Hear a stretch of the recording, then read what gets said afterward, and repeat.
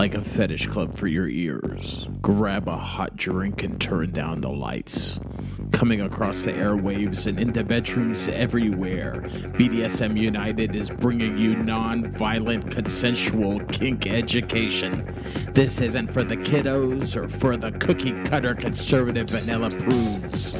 We'll be talking bondage, discipline, dominance, submission, sadomasochism, and more today on this BDSM United podcast.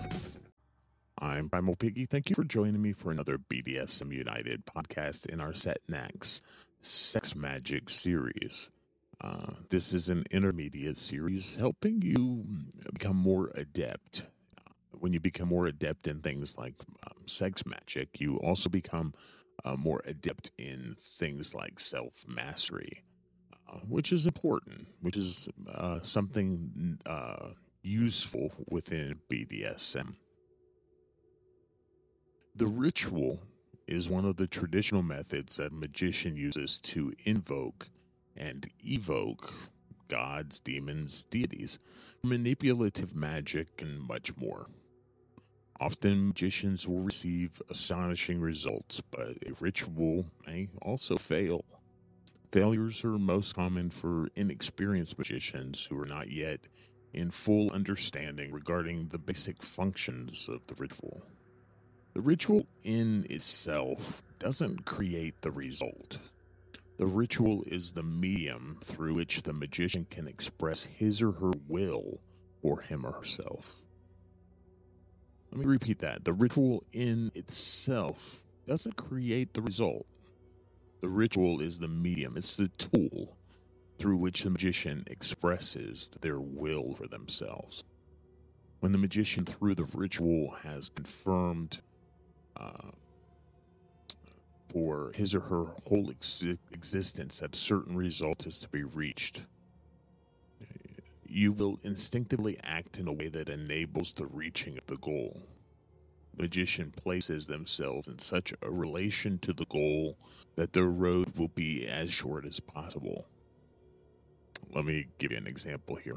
A magician conducted a money ritual the evening before going to his boss and asking for a raise. He lit golden candles, burned cinnamon incense, and invoked the god Mammon. The next day, he received a raise beyond his wildest dreams. Through the ritual, he instinctively and partly unconsciously acted in a way that enabled him to reach his goal, which was to influence his boss in the desired direction. Now, you could dismiss this as a typical example of ordinary psychology, where the individual in question gains confidence through the ritual and thus acts in a more decisive manner when speaking to his boss. This may be true as well, but the goal was reached.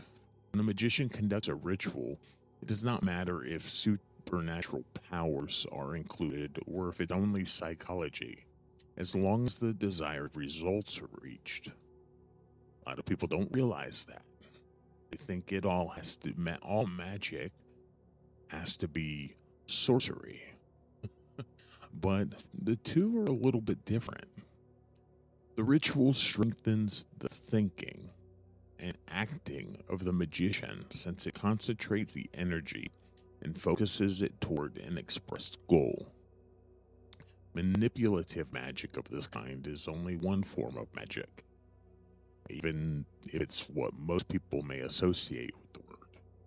Some magicians may be good at manipulative magic without in any way having developed their mind.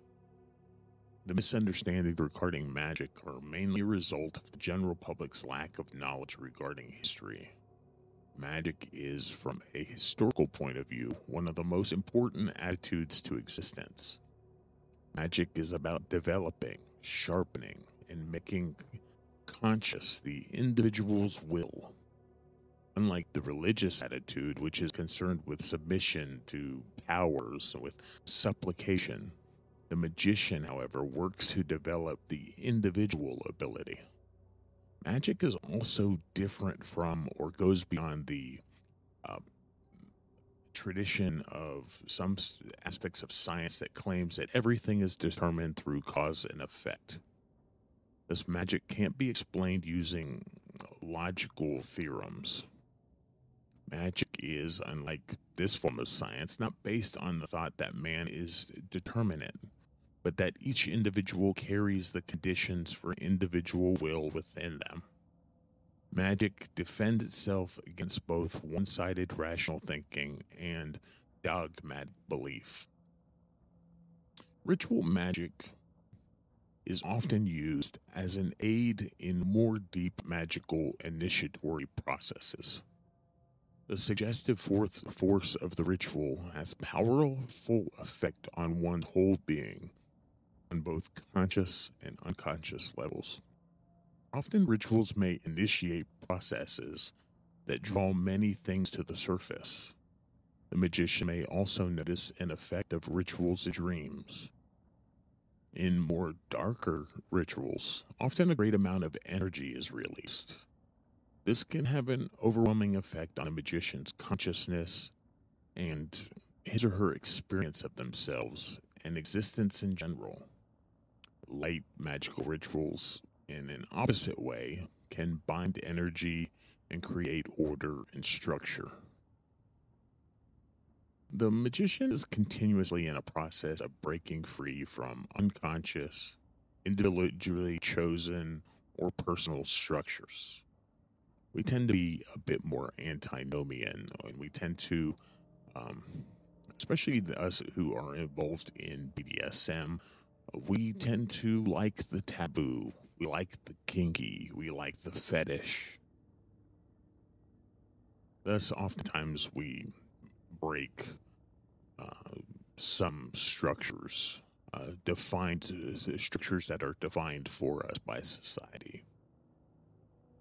You can construct light magical rituals in certain situations. This is especially for situations in which you want to bind energy. The magician needs a balance between the right hand, the left hand, the light, and the dark.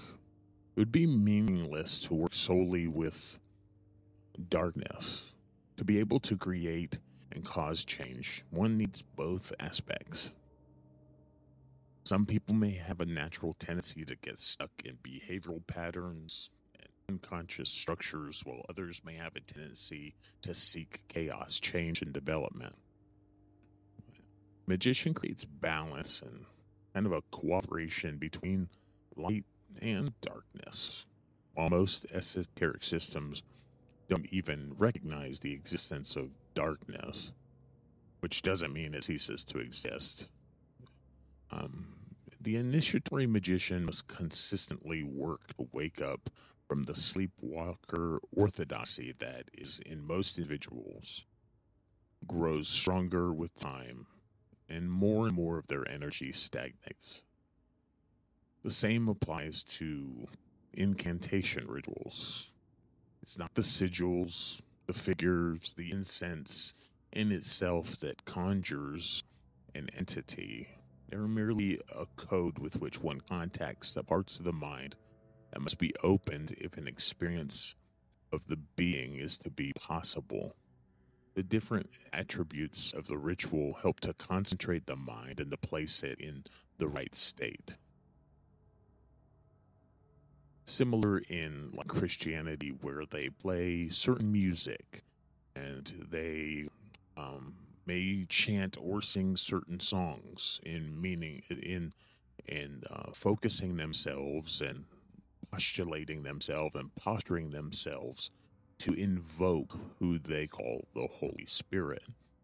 And in the same way, we posture ourselves and position ourselves and get ourselves into the right frame of mind, the right frame of openness to invoke any deities that we are seeking to cooperate with, to be friends with, to someone we're seeking as a helper, not someone who's seeking to possess us in any way, because I don't believe that most entities don't have any care or any they're not looking to possess a human being. They're just who we are cooperating with to as a helper. If a ritual or other magical work is to be successful, the right actions must be directed towards a goal that is somehow within the reach of the magician. Um, Aleister Crowley says any required change may be affected by the application of the proper kind and degree of force in the proper manner through the proper medium to the proper object. The magician should use his or her force in the most constructive way and not view the ritual as something that replaces actively doing something in other situations. The right conditions must be present if a ritual shall be meaningful, and what the magician then accomplishes through the ritual is to enhance the conditions and place oneself in the right position in regard to these. I'm Primal Piggy. Thank you for joining me for this BDSM United podcast where we brought up ritual magic or rituals. We often talk about rituals in BDSM as well. A little bit different thing, but rituals are a posturing, a positioning oneself to accomplish something. And so, similar in some regards, different in other regards, but definitely ritual magic is something that you're going to want to have as a tool in your tool belt. I'm Primal Piggy. Thank you for joining us for this BDSM United podcast. You can find all of our resources at www.bdsmunited.com. It was a joy speaking with you today, and I'll talk with you again soon.